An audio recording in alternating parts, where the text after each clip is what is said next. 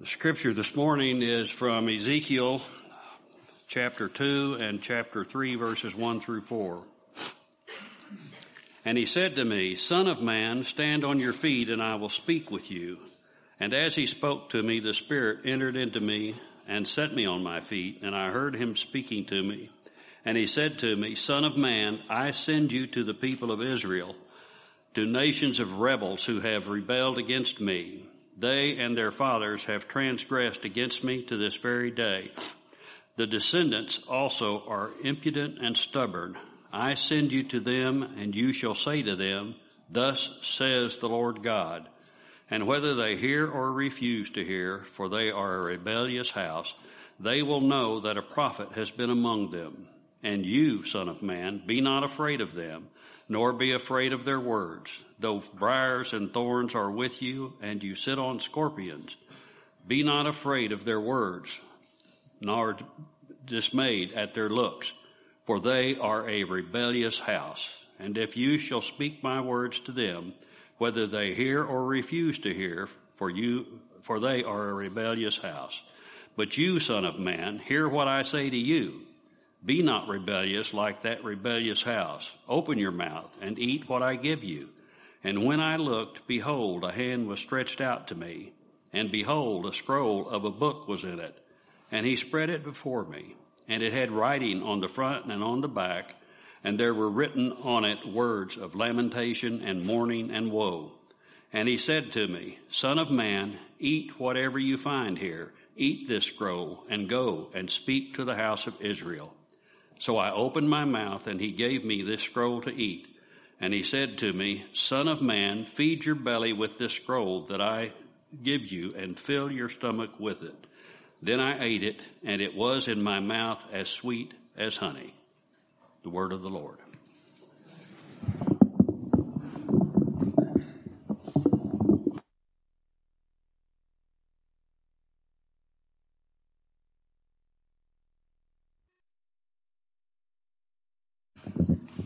Taping it, it'll be good. So, I had the privilege of knowing Brad Arbogast, Tiffany's dad, for many years, because he would come for the Christmas and whatever, and he was a stoic sort. He wasn't the kind to really show emotion or be very verbose about things. He didn't like to waste words. It was when he invited me and said I could come, he would like to see me a few weeks before he died. It was amazing to walk into their home, and as I sat with him, with Tiffany, and Tiffany's mom was there, and I was just asking him the question. So, why am I here? It was a rainy day. It was sort of miserable, kind of like today. It was just sort of pouring rain. It was just kind of one of these days you don't really want to be out. And I think he was just sort of like, I'm so grateful you came. And I said, so why am I here? And, when he looked at me, and just with a lot of strength, he was weak at that point, and he says, I want to accept Jesus Christ into my life. I need a Savior. And the thing that Tiffany reminded me, I was thinking about that, is the clarity with which he knew his need. The start of the gospel begins when we know our need. If you don't think you need anything really, you're fine. Jesus isn't an addition to our life. That's sometimes the way it's presented, is he enhances our life. The Bible says we're dead in our trespasses and sins in Ephesians 2. And he's not an enhancement. He didn't come to make people who are a little bit sick better. He came to make dead people alive. And the Bible says that without him, we're completely dead. Yes, we have life in this bios life, but we don't have the life that was intended for us. And so it was amazing, because to watch someone, it's almost a cliche now, though it's a scriptural phrase, to be born again from John 3, but to watch someone who's dead come alive, not in the literal physical sense, but to watch someone, the light come on in their eyes. And the peace that passed understanding in the last weeks of his life isn't a surprise. It's what the Bible says will happen to those who know God. And you may not think that right now, because we are human and we have things that we deal with still. But the point is that when we have new life, that's what flows out. So just as Tiffany was sharing, it was what a privilege to be able to The heart of receptivity to the gospel is much more important than the words you and I could ever say. If you're a Christian and you think, well, I could never lead someone to Christ, well, we probably should figure out why you don't feel that way, because believe me, this was a bad analogy, but it's like shooting fish in a barrel. When someone comes in and says, I want to accept Jesus Christ as my Lord and Savior, you aren't going to fail at that. You just allow Jesus to do his work in them. And what a beautiful thing to watch new life form. So, this morning I'm going to suggest a gift you probably should never buy your wife. We have a lot of these in our house, but most of you know what this is. But as I see the reflection passing over you, I want you to think as I pass this over, what is your reaction as this is Jill saying, please don't stop, all right? So please don't stop. Yeah, please don't. So it's much stronger. Please don't stop. So what do you think of when you see this? I wouldn't even say you like what you see, but it's kind of a weird thing, isn't it? As I listen to myself, sorry, I'm not thinking, but as I listen to myself, I'm fine. As I listen to myself, thank you. All right, that was dramatic. You'll remember you were here this morning. The day I was forced on my knees. Praise the Lord. So, what do you think of when you see a mirror? A lot of people, it's a little appalling, really. It's a little like, I don't like to look at myself in the mirror. And there's a couple reasons for that. One is we look differently in a mirror than we think we do. We have a sense as to what we look like, but you see a picture of yourself, you think, do I really look like that? Like, I convinced myself I had hair till I was 40. But I look at pictures of myself in my 20s, and it wasn't there. I visualized something that wasn't there. And when I look at myself, when I hear myself speak, it took me a long time. Who's giving that sermon? Yeah, those are the words I wrote, but that's not me. My words go out on iTunes every week or whatever, so I listen to myself quite frequently. Now, after many years, I have sort of a sense of what I sound like. Do you know what that's like? You know that? You hear your own voice, see your own image, and you think, nowhere is this more true than when we look at our sin. Y'all, our sin, the way we view our own sin, is normal. Just the way the house you grew up in, whatever your parents' customs were, that becomes your normal. As functional or as dysfunctional as it might be, however you celebrate Christmas morning, that's normal for you. And our sin is, when we look at it, it's not often the same way God looks at it. And what we see this morning is Ezekiel is given the very unenviable task of being a mirror to a people who God says, if you heard when Bud spoke over and over again, this is a rebellious house, right? Over and over again. The scripture doesn't say this, but I'm going to conjecture that Israel, really Judah, the southern kingdom, probably didn't think they were that rebellious. They probably just thought they were doing what needed to be done. They were being politically expedient. A lot of words we could use it. My guess is they would not have characterized, many of them at least, would not have characterized themselves as rebellious. Covenant breakers. I mean, it's pretty harsh. Ezekiel has about 20 chapters coming. We're not going to go through each one, but of harsh language to speak. And my guess is that as Ezekiel is a mirror to them, and he says, the reason I say an unenviable task is that he says, they're not going to listen to you. It would be okay if they were, you were having to speak a foreign language, translate it, then they'd probably listen. But this people think they're okay. So they're not going to listen. If you have your Bible, let's open to Ezekiel chapter 2.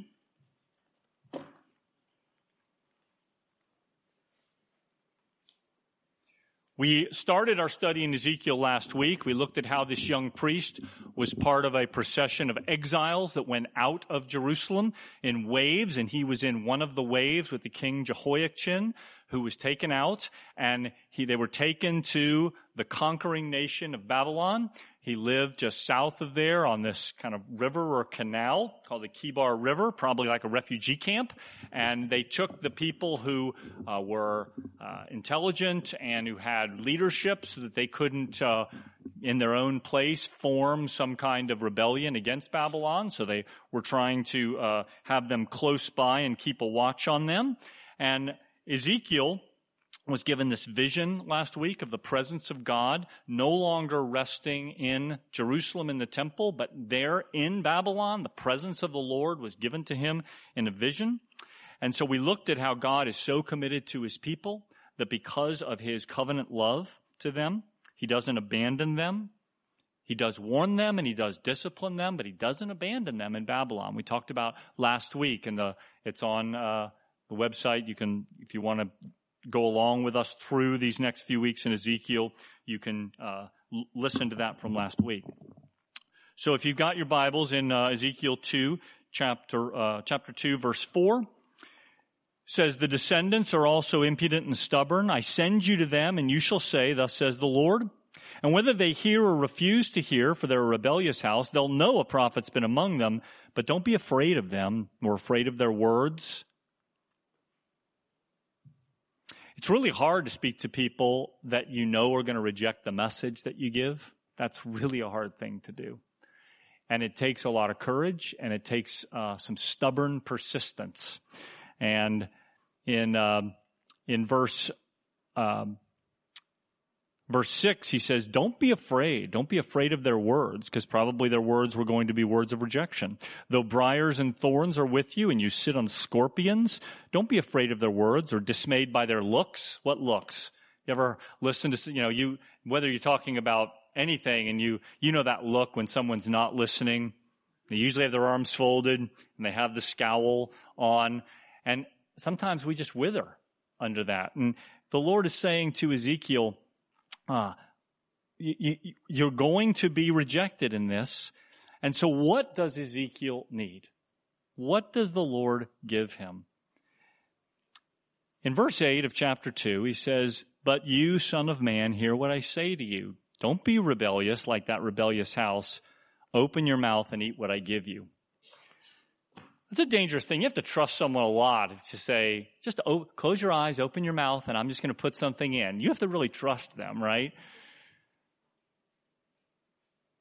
And the Lord was asking Ezekiel to trust him because he was going to put something in his mouth that, at least at appearance, would be for me like a Brussels sprout, which I won't eat. And that's probably what my children might have, at least when they were young and impetuous. They probably would have put that in my mouth to see how I would have responded. And I think the word that Ezekiel was given was not one he would have wanted to necessarily have. Let's go back just a second. The word Son of Man is a word that appears about 100 times in the Old Testament. It's a title Jesus used for himself. 90 of the 100, roughly, are in Ezekiel. He's all throughout this, he's never referred to as Ezekiel. He's referred to as Son of Man. Literally, it's Ben Adam in Hebrew, Ben Adam. Adam is man. It's the first man, obviously. It means ground because Adam was made out of the ground. And so you have throughout this Ben Adam, this thing. And so thinking about Adam, I want to look at as he's given something to eat, and he says, in verse 9, "When I looked, behold, a hand was stretched out to me, and behold, a scroll of a book was in it." So think about Adam. Adam has a test of eating as well, doesn't he? He's given something to eat, and it looks really great. It's really shiny. It says the language that Genesis uses is food that was good, pleasing to the eye, and desirable for wisdom. But it wasn't that good, was it? It was what it was forbidden to eat. And it changed Adam's life and ours. And Ezekiel, Ben Adam, is also given an opportunity to eat something. But rather than being pleasant to the eye and look, what is it? It says in verse 10, it was spread before me, this thing I'm told to eat, this scroll, and the writing is on the front and the back. It was full, and on it were words of lamentation, mourning, and woe. It was, however, truth that these covenant breakers, this rebellious house, was not going to be done any favors by being told, as some of the prophets had done, everything's fine. This exile, we learn in the book of Jeremiah, they were told it's going to be really short. A couple of months maybe, year or two, it'll be over. Because why? God is faithful. God loves you. You're his people. You're just fine. Just hang on. And both Jeremiah and Ezekiel were told to give a message of everything's not fine. You're ignoring God. You're disobeying God. You're breaking the covenant.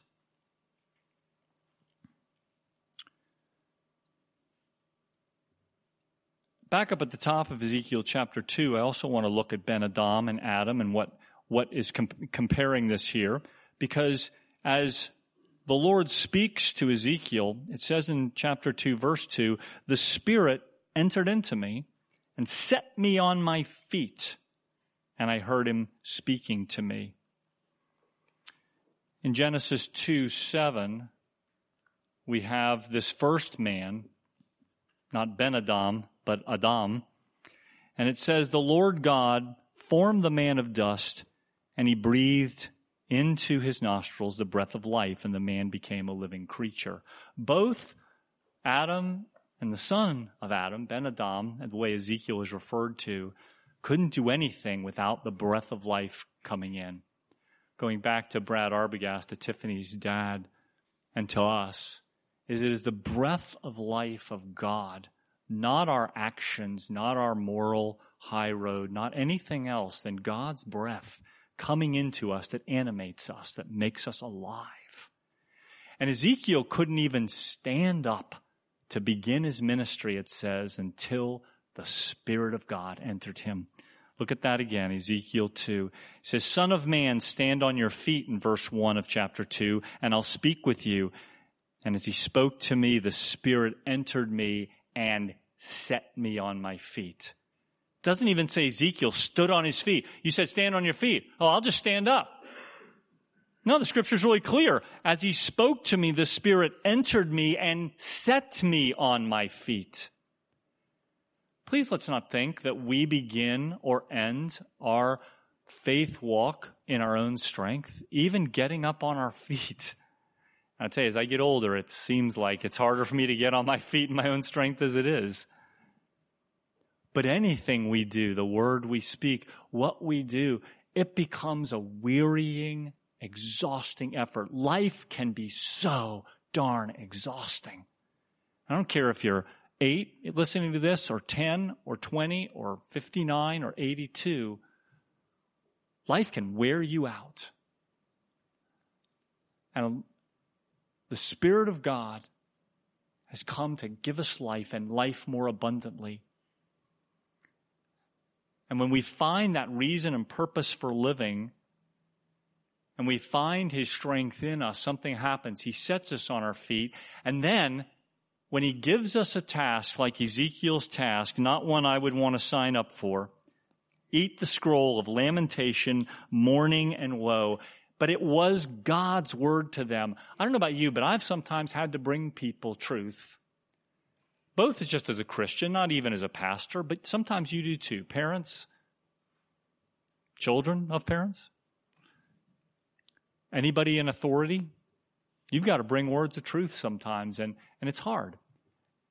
And sometimes the mirror we have to hold up. And you know what I've found is that sometimes it's best if I'm in the mirror too. I won't do it again because I nearly killed myself the last time. But I would just theoretically picture me doing this again. And you know, if I stand in the mirror and I ask Jill or someone else who loves mirrors to come up with me, and we both stood in the mirror together, and I was able to say, look, here we are. And here's what's really going on with us.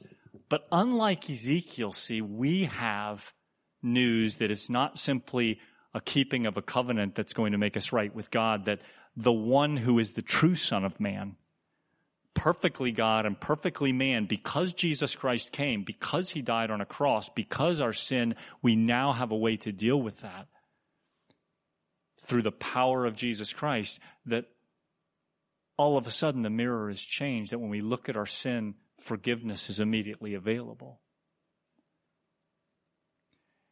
And the interesting thing is, as Adam ate the fruit, and I don't know how it tasted, it doesn't say in the scripture how it tasted, but it was mighty bitter, I can tell you, as soon as his eyes were opened, and I can only imagine the bitterness that Adam had from realizing his nakedness and realizing his separation that he'd never experienced from God. What happened when Ezekiel was willing to eat that which didn't look so good to him? I opened my mouth in verse 2 of chapter 3, and he gave me this scroll to eat.